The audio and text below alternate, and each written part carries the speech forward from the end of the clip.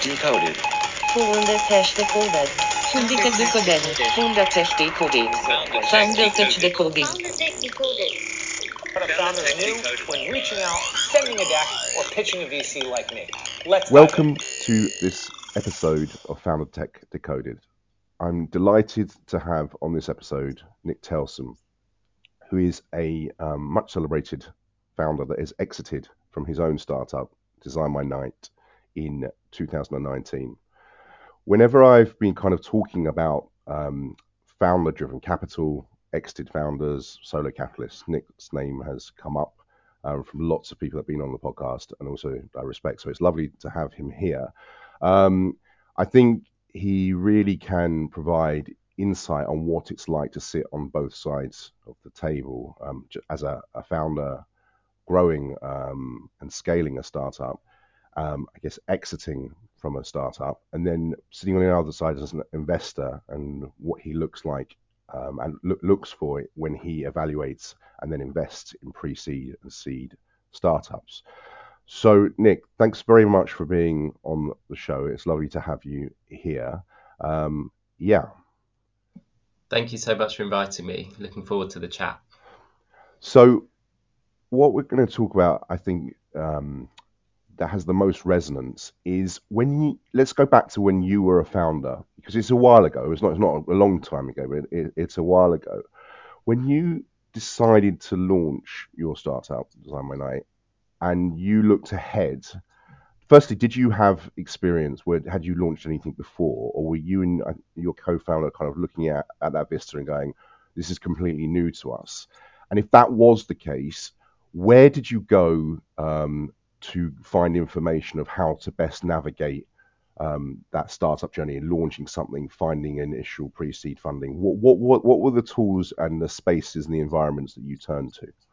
Yeah, so it was back in 2010, so it was a very different landscape to what it is now, both in terms of tooling and sort of seed capital. We went in pretty blind, so this was our first venture. We both worked at corporate businesses before, and actually, went in with not much foresight, to be honest. What it means to be a founder, what you should be modeling, what you should be looking at, vision, strategy on where you want the business to go. Funding wasn't even in our mindset either. So, it was a very sort of carte blanche situation, which is why I can sort of respect and understand founders today that come to me that, have no experience and no connections and just have a good idea. We actually didn't raise angel money until 2 years in either. So it was a much more slow burn. And we didn't really know about that world at all. It was actually one of our advisors who became an angel investor and then introduced us to 5 other angels in his network, which we then pitched to and got angel funding. We only ever raised £500,000. So we raised £250,000 2 years in, and then we raised another £250,000 3 years in, and used that cash and took us to exit. Very different. I've just launched my newest startup called Trumpet, where actually we raised 1.6 million from VC pre-revenue, pre-product. So very different landscape, and very different way of looking at things that we have now than we did back then. So can we actually, because that's a really good A/B, right? So you've got 2010 to 2022. What do you think has changed for a founder coming in trying to launch something today compared to when you initially launched in 2010? What do you think if you were sort of arrive from another planet and go, oh, these are actually, there's a contrast here? What would that contrast be? It's a funny one, because a lot of the traits that you need as a founder have stayed the same. Yeah. What I would say is access to capital has changed a lot. The rhetoric around startups and being a founder and how celebrated that is, there's a lot more noise around that. And I do a lot of work on LinkedIn, and there's a lot of found a presence and found a community on Slack groups and LinkedIn. So that should give you some foresight on what it means to be a good founder and the paths you should take. Whereas back in 2010, we really didn't have any information. Like, we really were going in blind. We didn't know what we were undertaking. There is a lot more tooling as well. So, access to capital versus companies like Landscape, which actually I'm an investor in. Right. And, doing all the legals. Again, we just had no idea how to do that. And now you've got companies like Seed Legals, which can help you do it all quicker. So I think that the functionality aspect and the tooling around that makes being a founder easier. Similarly, starting a startup is easier because of all the plugins and tooling you can use now just to get going.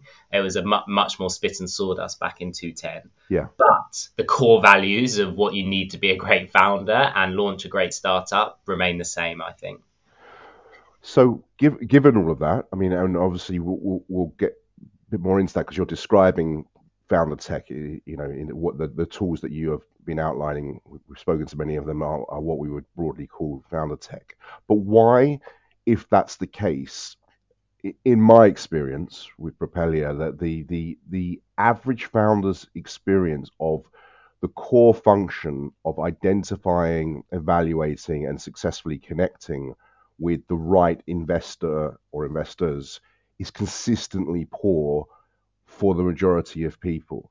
And when I say poor, I mean like affects their health, affects their timing, their planning. Of course, what you're saying is true. You have to don't be a founder if you're not going to be robust and be able to iterate and change and adapt. You have to be all of those things. But even given when we think we're working with exceptional founders with high founder market fit, who really should be able to identify two or three really aligned angels or a pre-seed fund, that experience is consistently poor.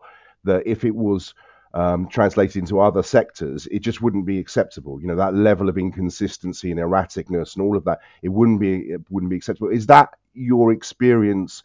Also, putting on your Horseplay Ventures hat, is that your experience of what founders are saying to you, and what's your view on that? Look, I think raising money is hard, and that is at the core. You're asking someone to give you money. You're asking someone to make a bet. And if it's an angel investor, you're asking them to bet their own personal wealth on you as founders. And obviously, if it's a VC, they've got their own responsibilities as well. And I think the core of raising money is still very human, which makes it difficult to let's call like productify, because at its core you are selling yourself to another human that needs to believe in what you're selling, and that hasn't changed. So I think some founders forget that raising money is a sales process. Some people aren't natural salespeople.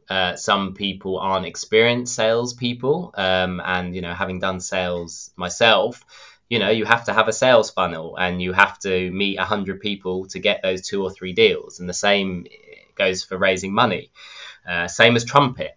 Trumpet, I'm an exited founder. I'm an angel investor. I've got a huge network. The idea is great. We still had to meet a ton of VCs to get the pre-seed check. So I think there is tech to help the operational side of it. And then you've got places like Landscape to open your eyes to all the different VCs there are out there, because there are a ton.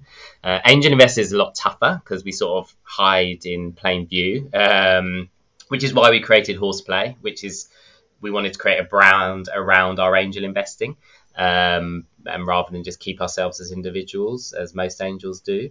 But look, if you haven't got that network, it's a sales process, and it's cold outreach. It's selling yourself. It's selling your idea. It's selling your vision. And you have to build that human connection with the investor. So part of me thinks it's very difficult to productify that type of process.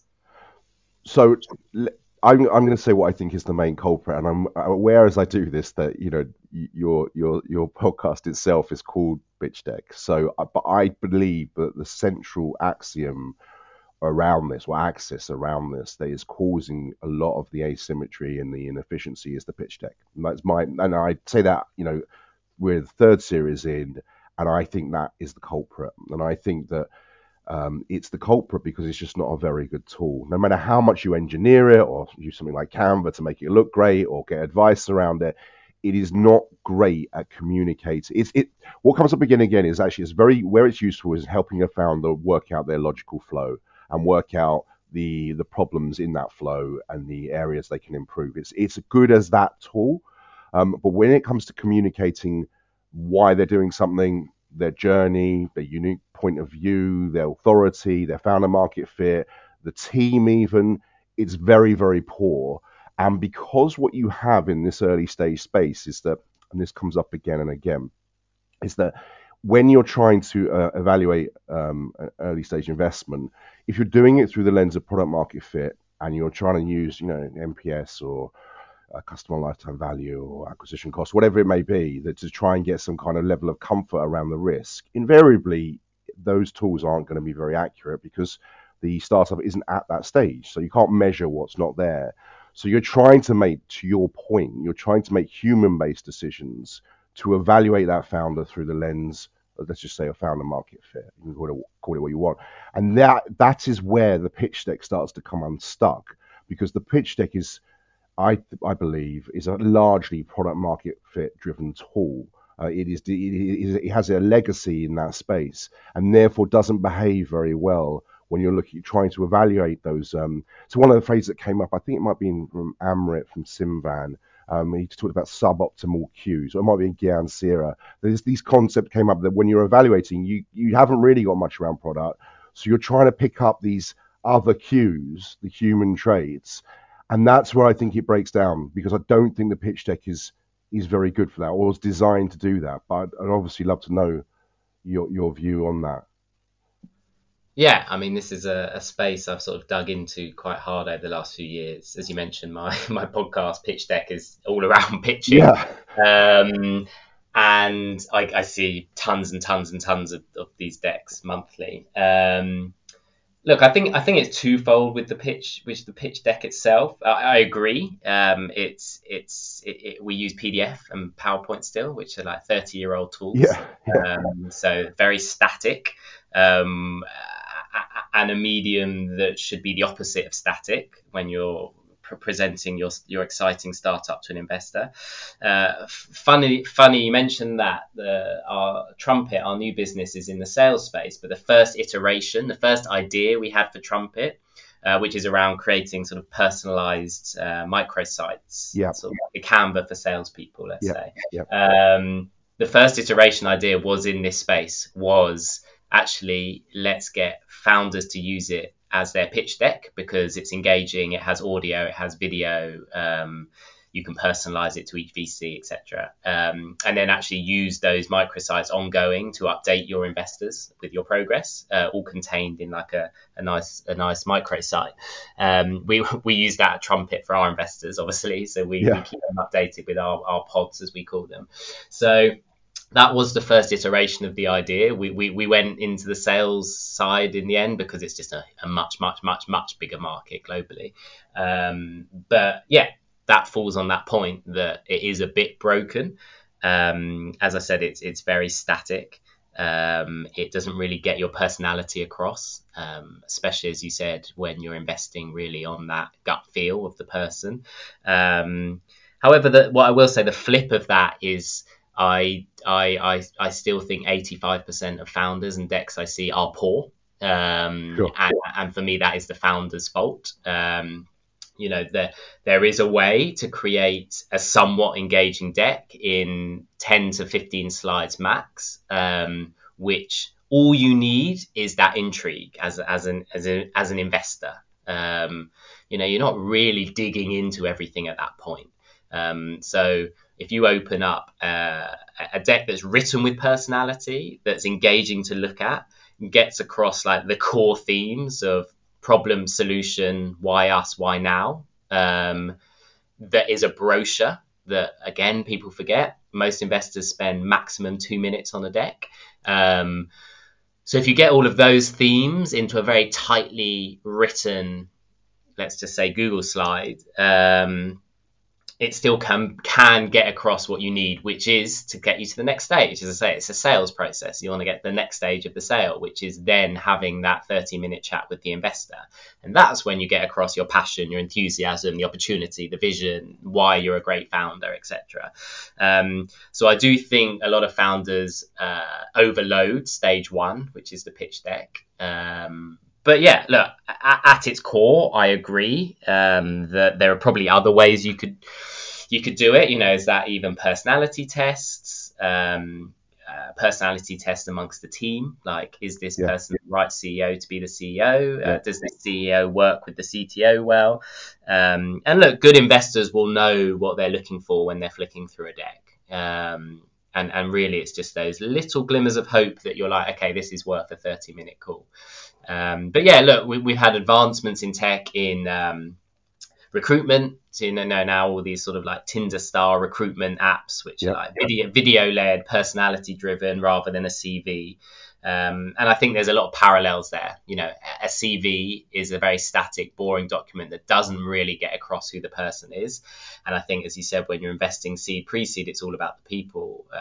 Obviously you need a good idea, but it's about the people. And I don't think at this stage, a static PowerPoint gets across that spark of the founder. Yeah, it is a remarkable thing. I think that those tools, like you said, the fact they're in PDF and PowerPoint, it's just a strange paradox that those haven't been rethought. I mean, we've got a point of view on that. I mean, one of the terms that we're trying to introduce, the idea of kind of a co-pilot. So it's not co-founder. What investors and founders essentially want is that kind of co-pilot where they're totally aligned and they both genuinely adding value. In that that next 12 months, there's actually that identifying of each other and an understanding of what that means, because a lot of the stuff that breaks down is because it's not defined what the founder actually needs. It's not defined properly what the investor can actually give, and all of that stuff kind of breaks down. My favorite founder market fit story is do you know the Real Iron Man, Richard Browning? Have you seen him on LinkedIn? He's not the name rings a bell. The guy, basically, he learned how to fly properly. Like he built a proper, not just jetpack, but he can fly on the oceans. He can fly, land on aircraft carriers, flies up mountains. And when I met him, he was running the startup division of BP. He was a trader, but he kind of taken it on himself. And I met with him, and he kind of pitched this. He said, I'm going to learn how to fly, and it was like. There was nothing in his product market fit that suggested that this was achievable, and I told him to stop.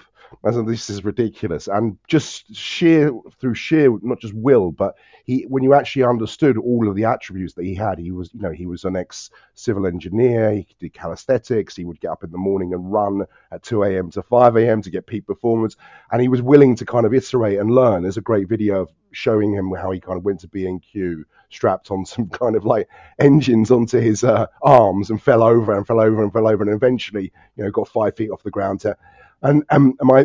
The reason why I love it is I got it completely wrong and told him to stop, which once you realise what he's done is ridiculous. But also it's my belief that excuse me, what investors are need to identify is as a serious point here is I think a lot of the obvious kind of B2B SaaS marketplace opportunities, they're not there sort of lying above ground, that are just sort of there's not the Monzo in the fintech and sort of their counterpart are not as obvious, or in real time grocery deliveries or whatever you pick.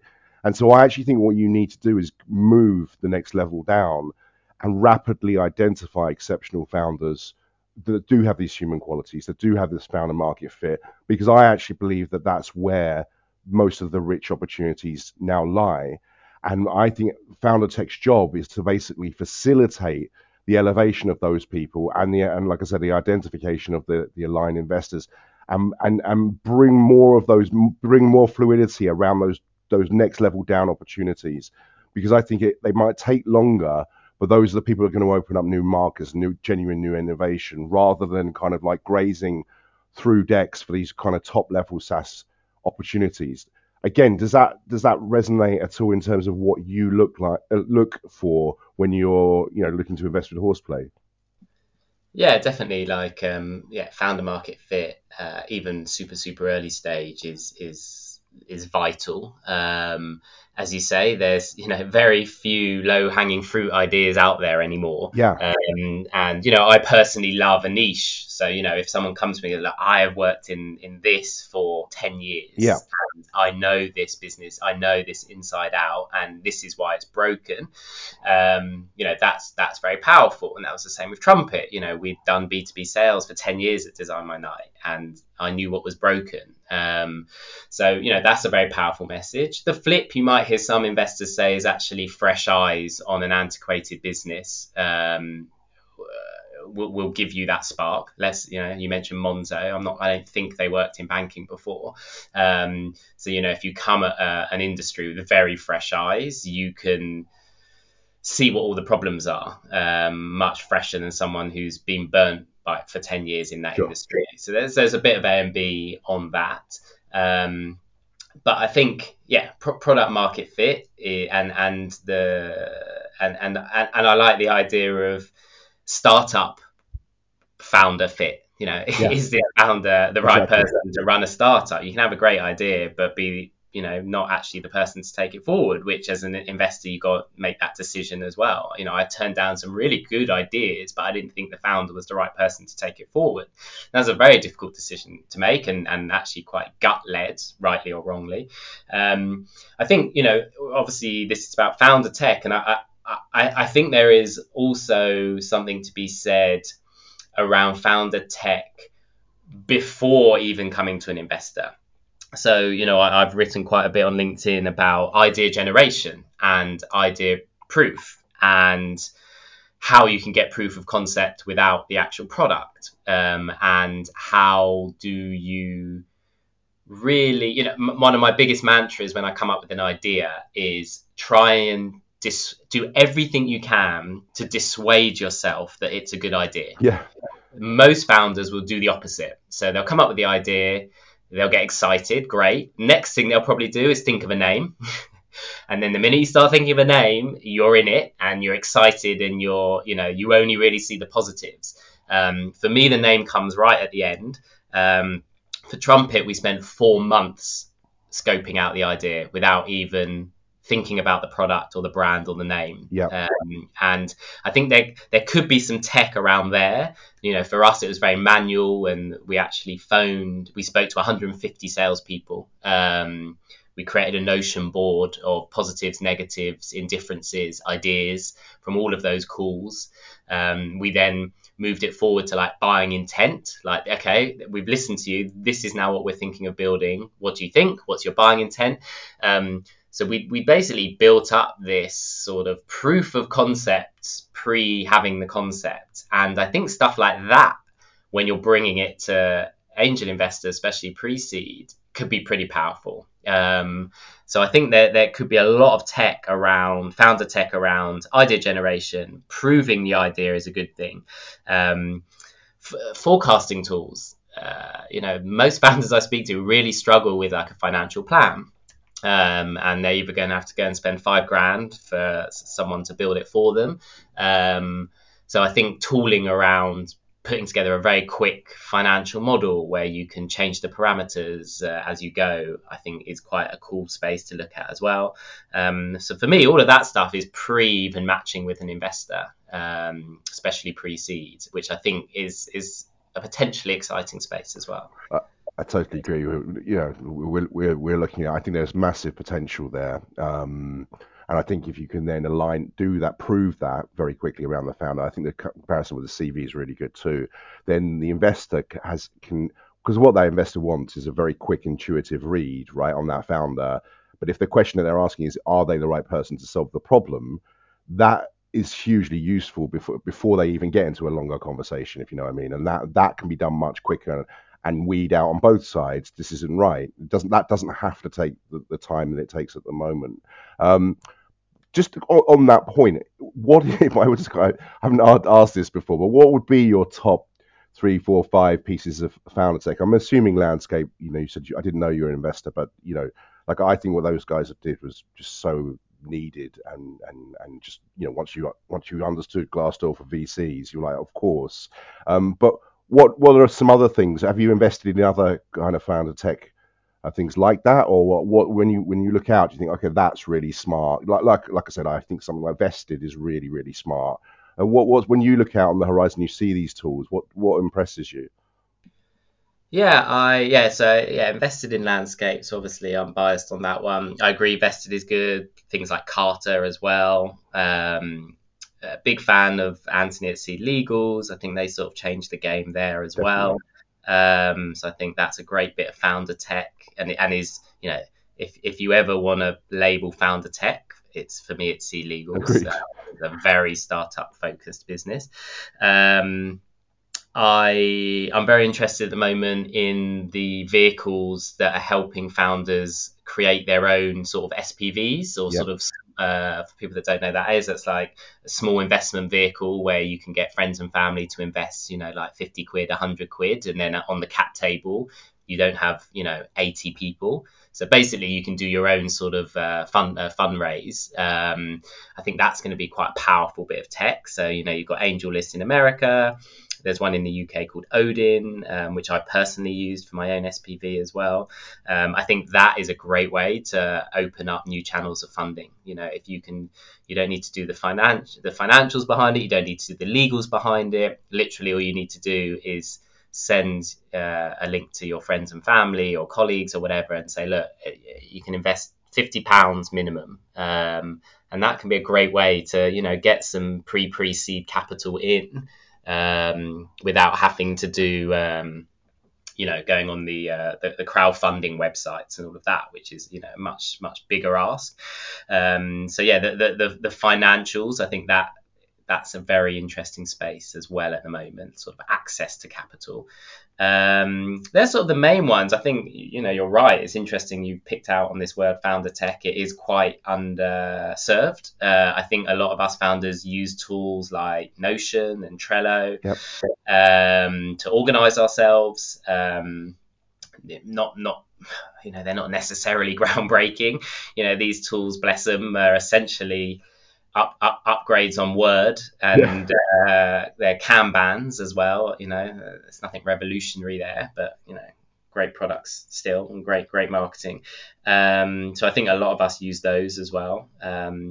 I'm looking at as business intelligence, but at a smaller scale. Like, how do you really understand this model that you're building? Yeah. I think that's very interesting. As I mentioned, the forecasting itself, building your own financial model, I think that's very I interesting. totally agree. And I've seen a few decks around that recently, so I think that might be an interesting space that starts cropping up.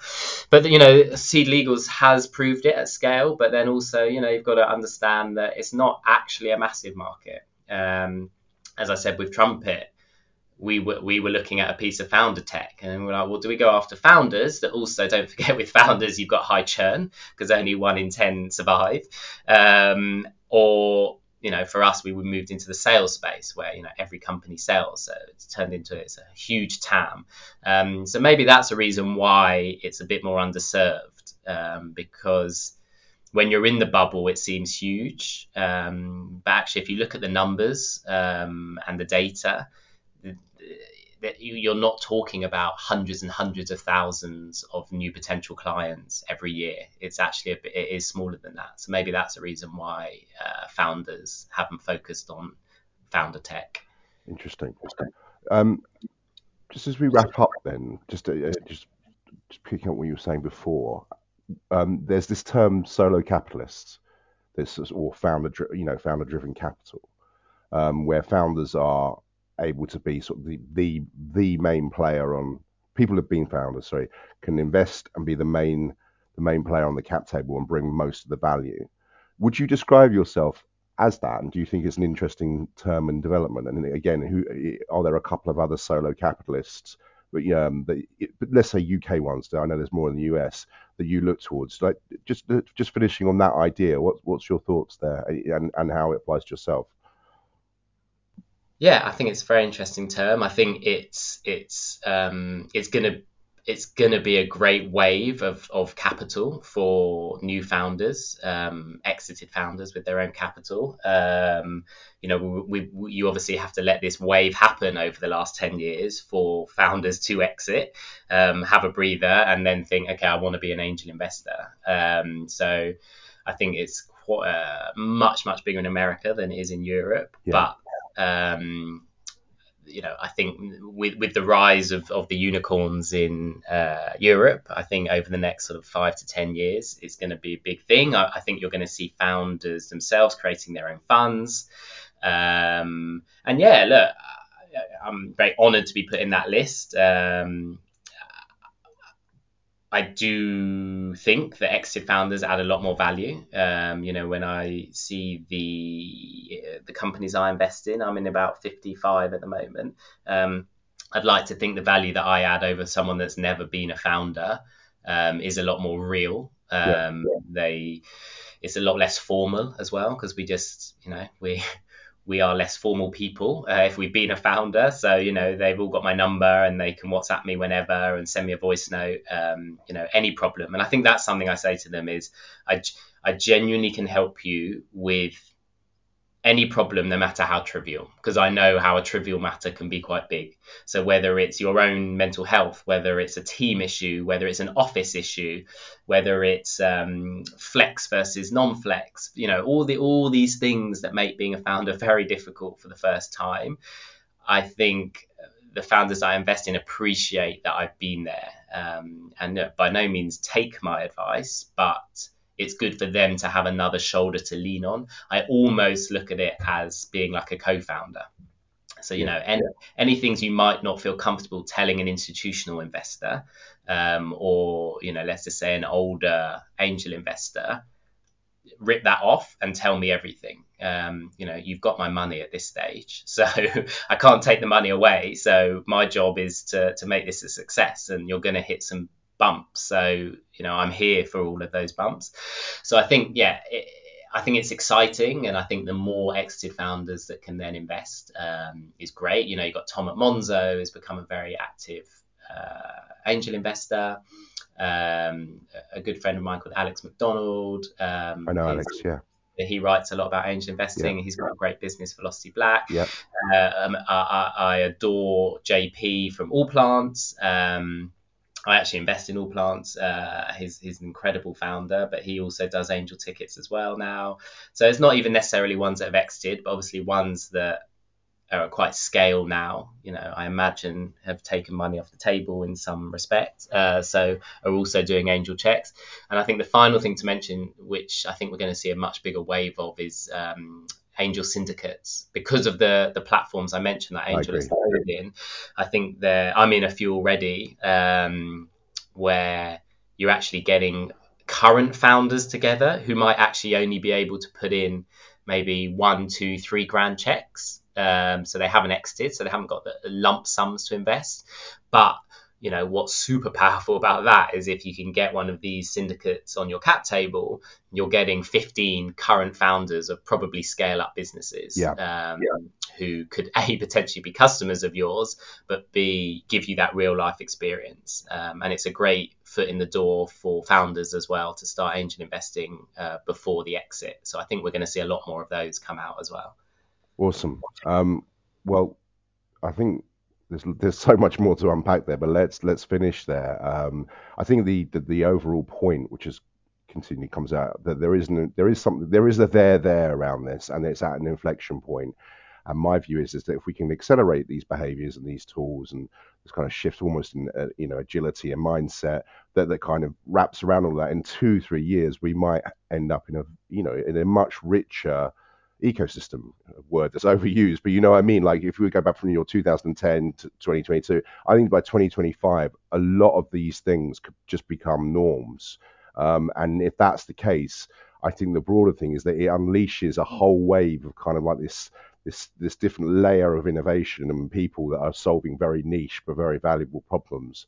And I think that is the ultimate destination for this personally, that happens through better tools, better founder tech. But I really appreciate your view on this, and it's been really fascinating to chat. So thank you, Nick.